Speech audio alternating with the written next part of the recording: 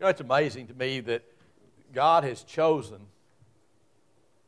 you and me to be His people, His church, to make the difference in the world in which we live, to be the example of grace and holiness and mercy, to just pour out Himself into your life and into my life and those of us who trust Him as Lord and Savior of our lives, and to cause us to become together a family, a building. And as Paul continues to speak to us through the book of Ephesians in chapter 2 and verses 19 and through 22 this morning, we're going to look at those verses. He just brings together some of the things that he's been saying all along and the wonder of what it is and who we are and what it means to be able to be the very people of God and all that's involved in that. And so I want you to stand with me as we read these verses, and I hope you always pay attention to the Word of God and listen to it. Whether you listen to me or not, you need to listen to this book and the words that are spoken in it. But this morning, listen very carefully to the words as they're a part of what it means. We need to see what it is exactly that God is saying about us and what it is that's going on. Beginning in verse 19, the Scripture says, "So then you are no longer strangers and aliens, but you are fellow citizens with the saints and are of God's household, having been built on the foundation of the apostles and prophets, Christ Jesus Himself being the cornerstone, in whom the whole building being fitted together is growing into a holy temple of the Lord, in whom you also are being built together into a dwelling of God in the Spirit." Would you pray with me? Father, this morning as I think about those words, and the more I read them, the more overwhelmed I become with the reality of who we're supposed to be, what it means that you indwell us. I pray that, Father, somehow this morning that you might just take that which we've known for so long and that which is so familiar and common to us and make it uncommon and unfamiliar, so that it becomes almost like it's brand new. Like we've not heard it, like it's something that just grips our mind and our imagination and takes hold of our heart and just begins to draw us up into the wonder and the awesomeness and the majesty and the holiness and the greatness of the God that we serve and the work that is beyond description that you're performing in each of our lives who know you and what you would like to do in every life of those who don't know you. Father, what an amazing thing it is that you are doing in this world through your people. And we're a part of that. And I pray this morning that you would just help us to grasp that and the fullness of it and the significance of it, and allow us, Father, to just believe who we are and to allow that to make a difference in the city in which we live and the things that we do, the people that we're around. Father, let us be the church. For that's who we are. I pray that in Christ's name. Amen. You may be seated. Thank you for God for just thank you, God, for this. I'm not a builder. I wish I was. There's a lot of things I'd like to build, but I'm not. If I built something, in fact, a few years ago, I decided I needed some planters to grow a garden. I can't grow a garden at my house because all the gophers and moles eat all the vegetables and all the fruit and all the roots and everything, and so it doesn't work. So I need to put it in something for it to grow. Well, I had a bunch of old scrap wood, crates, different things that were there, and I tried to put them together, and I had great success with the garden. But I had the ugliest containers that have ever been built in the history of it was pathetic. I think the garden just grew out of pity for me because it was so bad. I can't build. But God, you see, God is a master builder. And He can take pieces that don't fit, that have no value and no use whatsoever to anyone else. And by His grace and by His mercy, He can put together an amazing structure of the holiness of God, the grace of God. That's what Paul's talking about. See, he says what we once were, and he's talked about that a lot in these scriptures. He says what we once were aliens and strangers. We were separated from God.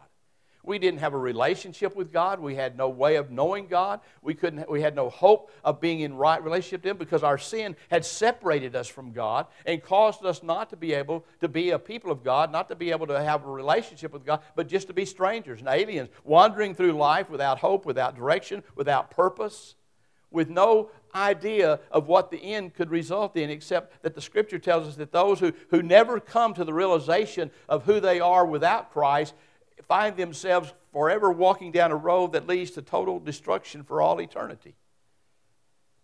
But those who get off of that path through Jesus Christ find themselves, no matter who they are, no matter what they've done, no matter what kind of life they've lived, no matter what they may be in their own eyes or in the eyes of other people, it doesn't matter. God takes all the pieces of our lives, all the things that we are, and the Bible tells us that even though we were estranged from Him, we were separated from Him through Jesus Christ, now we are one in Him as a people of God.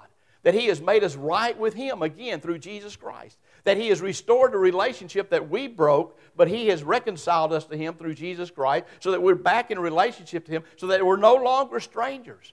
We're no longer aliens. We're no longer separated from God, but now we're one with Him through Jesus Christ. We are a part of the family of God, the household of God, the Bible says. What an amazing thing, that we are the people in whom God dwells. Now, the Bible teaches you and teaches me, if we read it correctly, that we who know the Lord Jesus Christ are indwelt by the Holy Spirit. That we have Him living within us. We have the very fullness of God dwelling in us forever and always because of what He did for us in Jesus Christ. But when we come together, the Bible says that we are fitted together as living stones in order that we might be the very temple of the living God. And so when you and I gather together, when we come together like this in worship and being a part of it, we are the church. Now, you have a beautiful facility here, and we could think back and all the work that was put into it and every brick that was laid piece by piece, every piece of wood that was put in it, all the different facilities that were here, all the different aspects of it, the color, the stained glass windows, everything took time. Everything was put together and being a part of it, and we call it the church.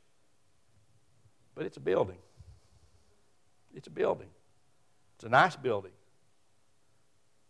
But it's not the church. You're the church. And you and I need to keep that in mind and understand that. We are the church.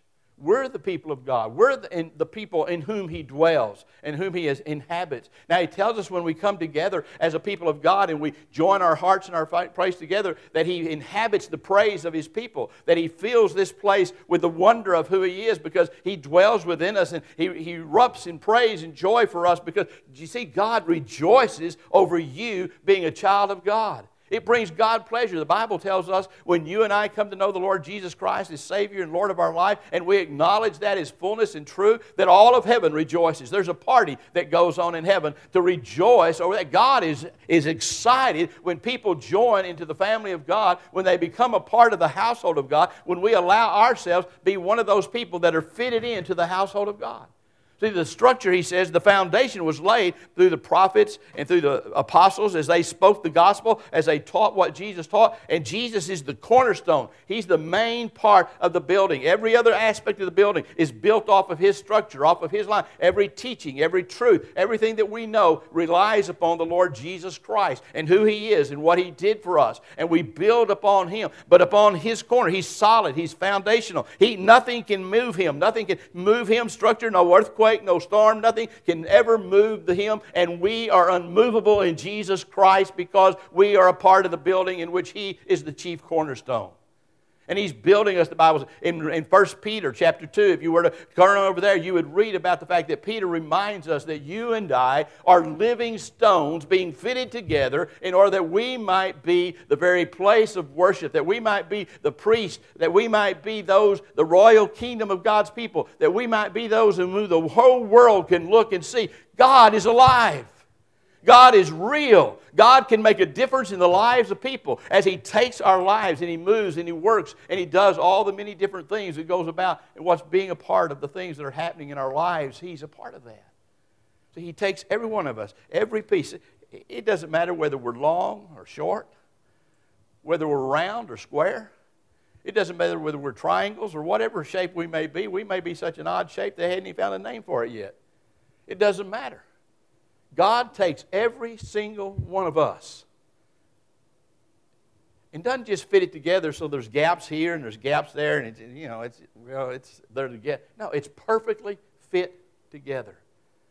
In 1 Kings chapter 6, the Bible reminds us that all the stones that were used to build the temple were cut out in the quarry.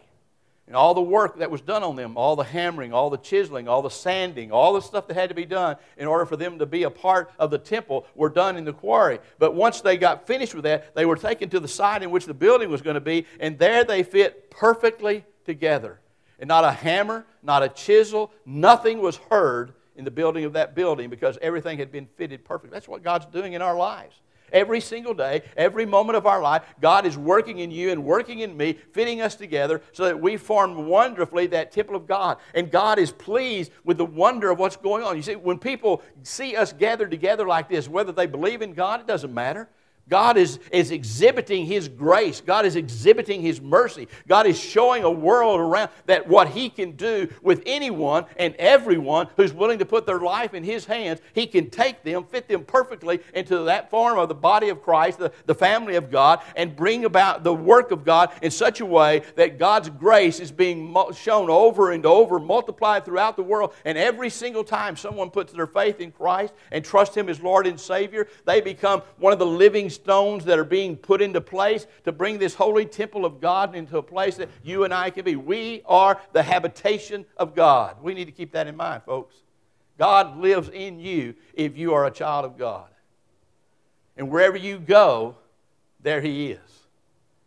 And so we have a responsibility not just to act like good people on Sunday morning when we gather together and act like we're good Christians and we dress right and we act right and we say the right things and we do the right things.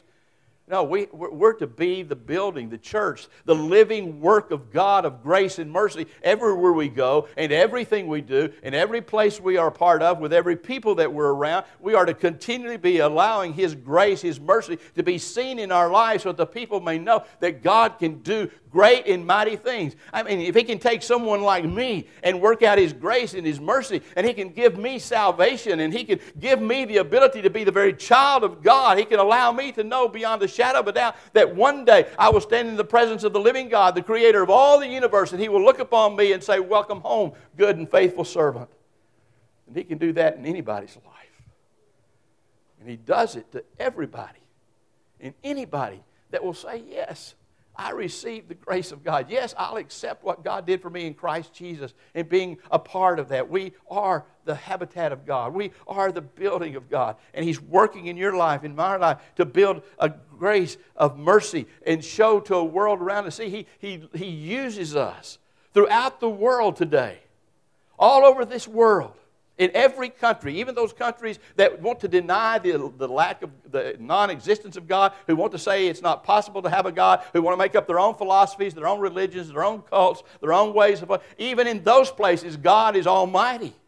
And God is living, and in those places there are people, even when they're forced underground, there are people who are saying, God's grace has made me a part of the building of God. And you and I in this place in Quanta, Texas, are a part of a building of those who are in Kenya, and those who are in Brazil, and those who are in Korea, and those who are in Russia, and those who are wherever they may be. They are all together part of the building of God if they have put their faith in the Lord Jesus Christ. It's not about being a Christian, a part of a Christian denomination or a Baptist denomination or a Methodist denomination, or whatever it may be that you choose to be a part of. It's about being a part of Christ. He is the Savior. He is the Lord. And when we, as His children, trust Him, and then we're going to be in fellowship with one another. We're going to have a hunger and a longing to be together with God's people. We're going to need to meet with one another and be with one another. We're not going to be those kind of people who sit off to the side and say, "I don't need church. It's irrelevant. It doesn't make any difference. It doesn't mean things today. I don't need to be a part of the household of God." You're wrong. You're listening to Satan. You're not listening to God. Every single child of God should be in church and should be among Bible studies, should be a part of what's going on, because we are fitted together by the grace of God. And it matters. What does it say to a lost world when I call myself a Christian and I live just like they do? And there's nothing about me any different than there is about them. Well, it says that Christ isn't real and God doesn't matter. There's supposed to be something in my life that's different. That's what he said. We once were strangers. They're still strangers if they don't know Christ. They're still alienated. They're not part of the household of God. They're not part of what God is doing. But they need to see the reality of what God has done in your life and in my life. They need to understand that what He has done in my life and in your life is something that He can do in their life as well. And He can fit them into the whole body, into the whole place. But they need to see the fullness of that in the context of our faithfulness to God, of our willingness to be used of God, of our willingness to let God take our lives and make a difference in the world in which we live, as we are His body. We are His church. We are part of what God wants to do. We're the habitation of God. See, when we come into this place, we come, I pray, with a desire in our heart to meet with God and to have God speak into our hearts those things that we need for now, for the days ahead, whatever it may be. But we want to feel the power and the presence of God in our life. We want to know He's going to walk with us and be with us. We need to hear His message in our lives. That message may come through music. It may come through prayer. It may come through communion. It may come through testimony. It may come through a message, a sermon. It may come through a Bible study in Sunday school. It may come just through the encounter of one-on-one with brothers and sisters in Christ. But God has something to say to every one of us, because we are His people, inhabited by His grace and filled with His love, and we are to be one together as the household of God. And He's building it one by one. See, each one of you are a vital piece of the building of God. Every one of you matters so much and have so much value in God's eyes and so much worth. And He wants to fit you together with all the rest so that all of us see perfectly and wonderfully what it is to be a part of God's family. The building that He's building that houses His mercy and His grace and His miraculous power and His forgiveness and His hope and His love and His strength and His wisdom, and all that He is being shown in your life as you allow yourself to be brought together as one in Christ. The fullness, he says, of God dwells within us. It amazes me. I don't know how to explain it. I don't know how to get a hold of it. But I just need us to take hold this morning and think about it together, that we are together, one in Christ. We're different. We face life different. We deal with life differently. We all have different life circumstances in our life. And yet, by the grace and the mercy of God, we're one. We're one. We are the habitat of God. He lives here among us, in us, through us. And it's as we allow ourselves to understand that, to grab a hold of that, to believe that, and we carry the church into the community, into the world, that they are able to see how great and mighty is our God because of what He's done in our lives. And what He can do in their lives is seen by what He's done in us. And so we give them hope. We give them purpose. We give them a possibility that no matter what they're dealing with in their life, there's something better, something more that they can have a hold of through Jesus Christ. And we hold up that mercy and we hold up that grace, and we stand as living examples of what God can do, has done, and will keep on doing, because the Bible says He doesn't quit. He keeps on and brings what He starts to a finish. What an amazing work God does in us. Every one of us fitted together perfectly by the grace of God. Everyone here has a different story. And just in case no one's told you recently, your story matters. Your story is important. And God loves you. And God wants you to know that. Don't ever, ever listen to the world when they tell you you don't matter. When they tell you you don't have any worth. When they tell you you're not significant. Don't listen to them. You listen to God. And God says, I value you so much, I put my Son up on the cross to die for you, to pay for your sins, to cover you with mercy and grace, and to make you be able to once again be brought into my family, so that I might call you my very children and give you all the fullness of God. See, every room in the house of God is accessible to you and to me. There are no secret rooms. There are no locked doors. There's no places that you and I can't go. We can come boldly before the throne of God. We can see all the inhabitants of heaven, all joined together with the saints. That means every person that's ever been born in Christ, from the beginning to whatever day that end may be, all together. The household of God. What a wondrous brotherhood and sisterhood we have. What a great thing it is to know. To know. You and I are the building of God. He lives here. He lives in you. He lives in me. You have, you see, He took your life, if you know Him as Lord and Savior, no matter what it was like before you came to know Him, He took your life, He covered it with grace and mercy, and He fit you in as a living stone into the body, the temple, the holiness of God, and He made you an example of grace and mercy, and He made you a picture of love and all the forgiveness and all the things that are there, and He said, you are a perfect fit for my kingdom. You are a perfect fit for my building. You are a perfect fit for my family because of grace. God has done that for you and for me. Again, whether you hear anything else I say, hear that you matter to God. And that He has poured out His grace and His mercy upon you so that you'd no longer be a stranger. You'd no longer be alienated. You'd no longer be an outcast. But that you could be brought into the oneness of the family of God with all the saints. Being built upon the foundation of the gospel, the truth, the eternal truth, with the foundation of the cornerstone of the Lord Jesus Christ, through whom all things that were made, through whom all things that exist and are upheld. He is the cornerstone. And you and I need to understand that means this building is being built perfectly, fitted together perfectly. And that's who we are.